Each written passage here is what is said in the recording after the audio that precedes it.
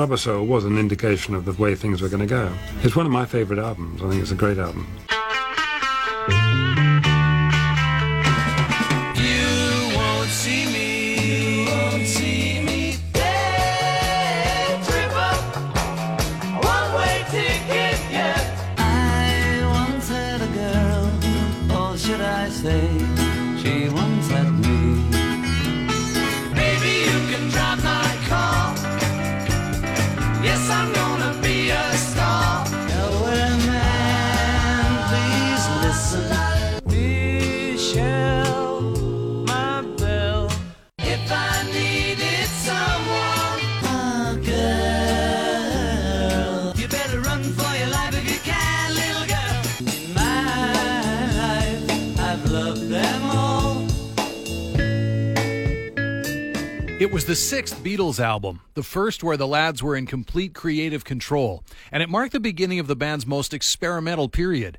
An album that changed how records were produced and the role of musicians as creative artists. This is the story of Rubber Soul, released 55 years ago on December 3rd, 1965. Beatlemania effectively ended on that date.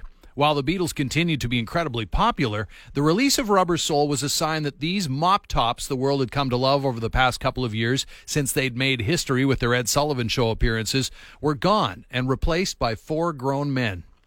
The songs demonstrate the Beatles' increasing maturity as lyricists and their incorporation of brighter guitar tones and new instrumentation such as sitar and harmonium, with the group striving for more expressive sounds and arrangements for their music. Here's what John, Paul, and Ringo had to say about the approach to the album and how the band had evolved artistically by the time they went into the studio. Rubber Soul really was a matter of having all experienced the recording studio, and having grown musically as well, but mainly having experienced the studio and knowing the possibilities. We always wanted every single record to have a different sound. We never wanted to get trapped in this the Mersey beat. Our whole attitude was changing. We'd grown up a little. I think Grass was really influential in a lot of our changes, especially with the writers.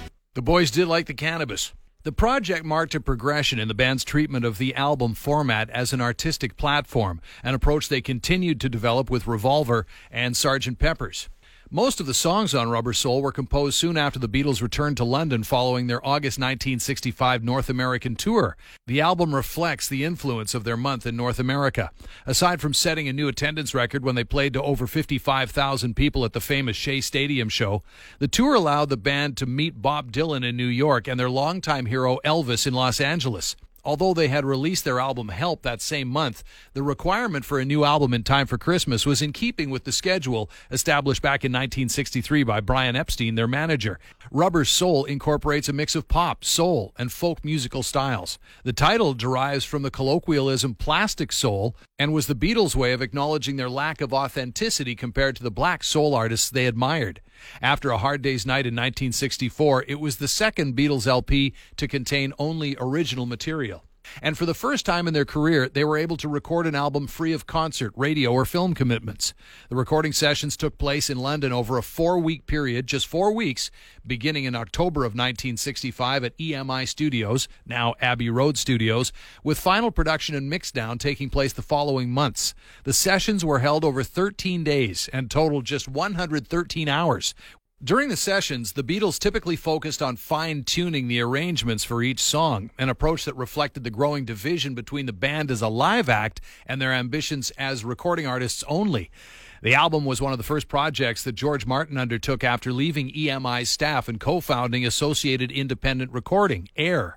Martin later described Rubber Soul as, quote, the first album to present a new, growing Beatles to the world, adding, for the first time we began to think of albums as art on their own, as complete entities.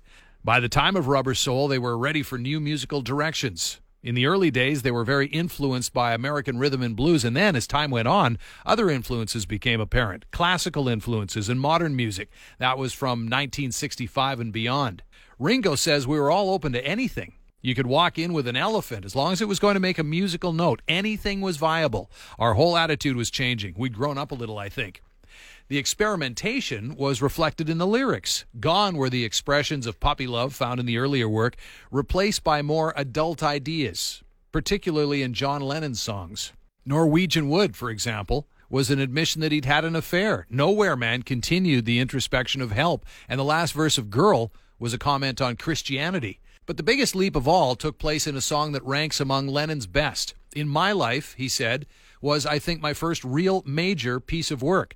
Up until then, it had been glib and throwaway. It was the first song that I wrote that was really consciously about my life. It started out as a bus journey from my house on Menlove Avenue to town. I had a complete set of lyrics naming every site. It became In My Life, a remembrance of friends and lovers of the past. After setting it to the music, Lennon felt In My Life needed something beyond the group's musical limitations, so he asked George Martin to play a Baroque-style piano solo.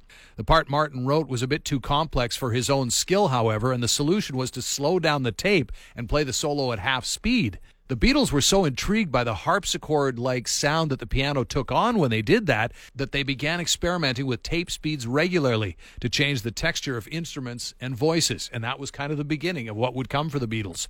John Lennon wasn't the only Beatle who was changing. Paul McCartney was quickly expanding his musical horizons too, adding jazzy chords to Michelle and fuzz bass to George Harrison's Think for Yourself. As for Harrison, his interest in the Indian culture led him to consider using the sitar on Norwegian Wood. He says, I went and bought a sitar from a little shop at the top of Oxford Street called India Craft. It was a real crummy quality one, actually, but I bought it and mucked about with it a bit. Anyway, we were at the point where we'd recorded the Norwegian Wood backing track, and it needed something. He picks it up from there. When we were working on Norwegian Wood, it just needed something. I just picked the sitar up and kind of found the notes, and I just kind of played it. He said the sitar was just lying around. He hadn't really figured out what to do with it. It was quite spontaneous. He said he found the notes, played the lick, it fit, and it worked. As the band's main writers, Lennon and McCartney struggled to complete enough songs for the project. After a session in late October was canceled due to a lack of new material, Martin told a reporter that he and the group, quote, hope to resume next week. So it was kind of up in the air. The Beatles completed Wait for the album, having taped the song's rhythm track during the sessions for Help in June of 1965. Day Tripper and We Can Work It Out were also recorded during the Rubber Soul sessions, but issued separately on a non-album single, although later releases of Rubber Soul included Day Tripper. For the first time, in order to avoid having to promote the release with numerous television and radio appearances, the Beatles chose to produce film clips for the two songs, early music videos.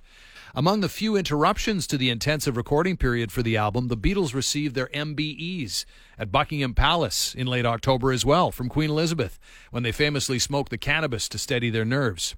While Martin recalled the whole period as having been, quote, a very joyful time, the sessions revealed the first signs of artistic conflict between Lennon and McCartney, which, from an artistic standpoint, can be a good thing. But there was also friction within the band that was revealed as more effort was spent on perfecting each song. This also manifested in a struggle over which song should be the A-side of their next single, with Lennon insisting on Day Tripper, publicly contradicting EMI's announcement about the upcoming release.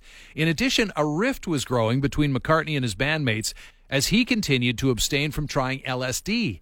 The revelations provided by the drug had drawn Lennon and Harrison closer together, and they were shared by Starr when, during the band's stay in Los Angeles that August, he'd agreed to try LSD for the first time. Touching on some of the highlights of the album, Drive My Car is a McCartney composition with substantial contribution from Lennon with the lyrics. Harrison, as the Beatles' most knowledgeable soul music enthusiast, contributed heavily to the recording by suggesting they arrange the song with a dual guitar-bass riff in the style of Otis Redding's single Respect. The lyrics convey an actress's desire to become a film star and her promise to the narrator that he can be her chauffeur. Author and critic Kenneth Womack describes the lyrics as being, quote, loaded with sexual innuendo, and he says that the female protagonist challenged the gendered expectations of a mid-60s pop audience as an every woman with ego and a clear agenda. Norwegian Wood, subtitled This Bird Has Flown, Lennon wrote that about an extramarital affair. He worded the narrative to hide the truth from his wife Cynthia. The lyrics sketch a failed meeting between the singer and a mysterious girl where she goes to bed and he sleeps in the bath. The next morning, the singer lights a fire in the fireplace. It's unclear whether the singer is just observing the fire and reflecting on the, quote, hip modern furnishings, or as Paul McCartney later claimed, the singer decides to burn down her home. You Won't See Me, later made a hit as a cover by Anne Murray in Canada, was written by McCartney. It reflects the difficulties he was experiencing in his relationship with actress Lady Jane Asher due to her refusal to put her acting career second to his needs. McCartney described its music as, quote, very Motown-flavored, with a feel inspired by Motown bassist James Jamerson, one of McCartney's chief influences in constructing his bass lines, by the way. The verses use the same chord sequence as the Four Tops hit It's the Same Old Song. John Lennon recalled that Nowhere Man came to him fully formed one night while he was at home, after he'd struggled to write anything for several hours. The song reflects the existential concerns raised by his experiences with LSD, and like I'm a Loser and Help, his self-loathing during a time he later called his, quote, Fat Elvis period.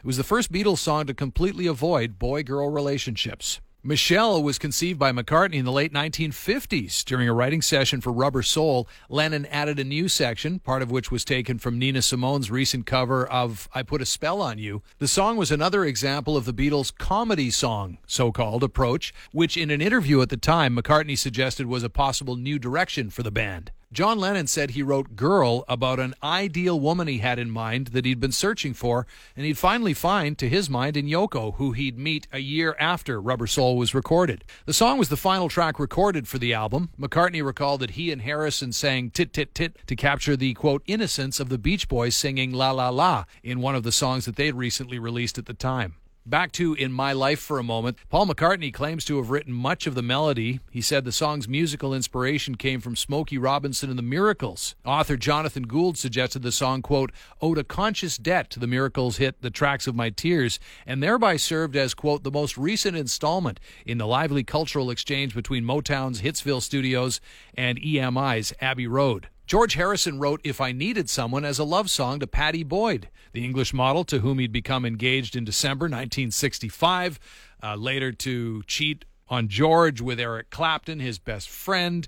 George would be at their wedding when she married. It's a whole scene as far as that's concerned. But the song uses Rickenbacker 12-string guitar, and the Beatles used that, returning the compliment paid to them earlier in 1965 by the Byrds, whose famous jangly guitar-based sound Roger McGuinn had sourced from George Harrison's playing the previous year. John Lennon wrote Run for Your Life based on Baby Let's Play House, which was one of Elvis's early singles on the Sun record label.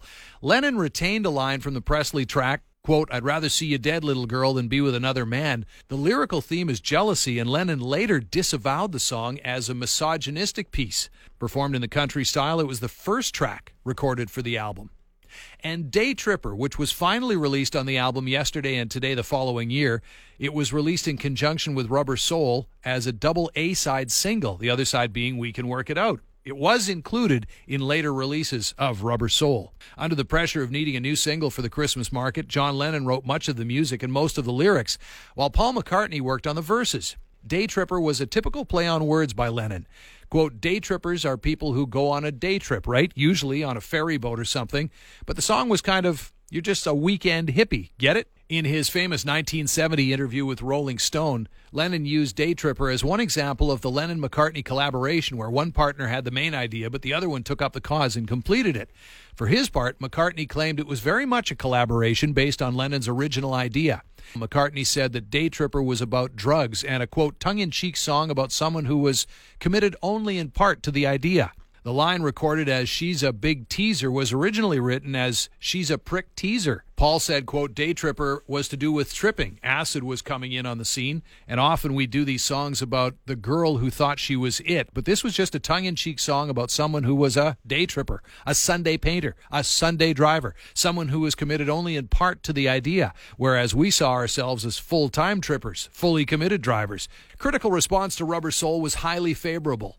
Alan Evans of the NME wrote that the band was still finding different ways to make us enjoy listening to them and described Rubber Soul as, quote, a fine piece of recording artistry and adventure in group sound. Another magazine called Rubber Soul, quote, unbelievably sensational, a work on which the Beatles were once again setting trends in the world of pop. Newsweek called the Beatles, quote, the bards of pop, saying that the album's combination of gospel, country, Baroque counterpoint, and even French popular ballads lent the band a unique style in which their songs were, quote, as brilliantly original as any written today. The writers of The Record Mirror's initial review found that the LP was lacking in some of the variety of the Beatles' previous releases, but also said, quote, "One marvels and wonders at the constant stream of melodic ingenuity stemming from the boys, both as performers and composers. Keeping up their pace of creativeness is quite fantastic." Rubber Soul was highly influential on the Beatles' peers, leading to a widespread focus away from singles and onto creating albums of consistently high-quality songs. It's been recognized by music critics as an album that opened up the possibilities of pop music in terms of lyrical and musical scope, and as a key work in the creation of styles such as psychedelia and prog rock. As Kenneth Womack wrote on Salon.com, quote, "For the Beatles and the world, Rubber Soul marked a watershed moment, an unmistakable harbinger for innovative and even more provocative works of musical art.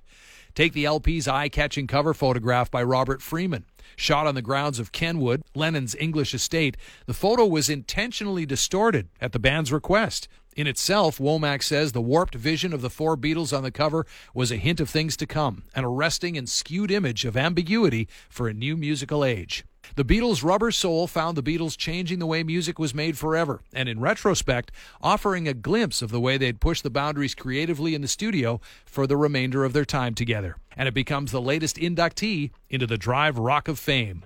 I'm Kelly Parker.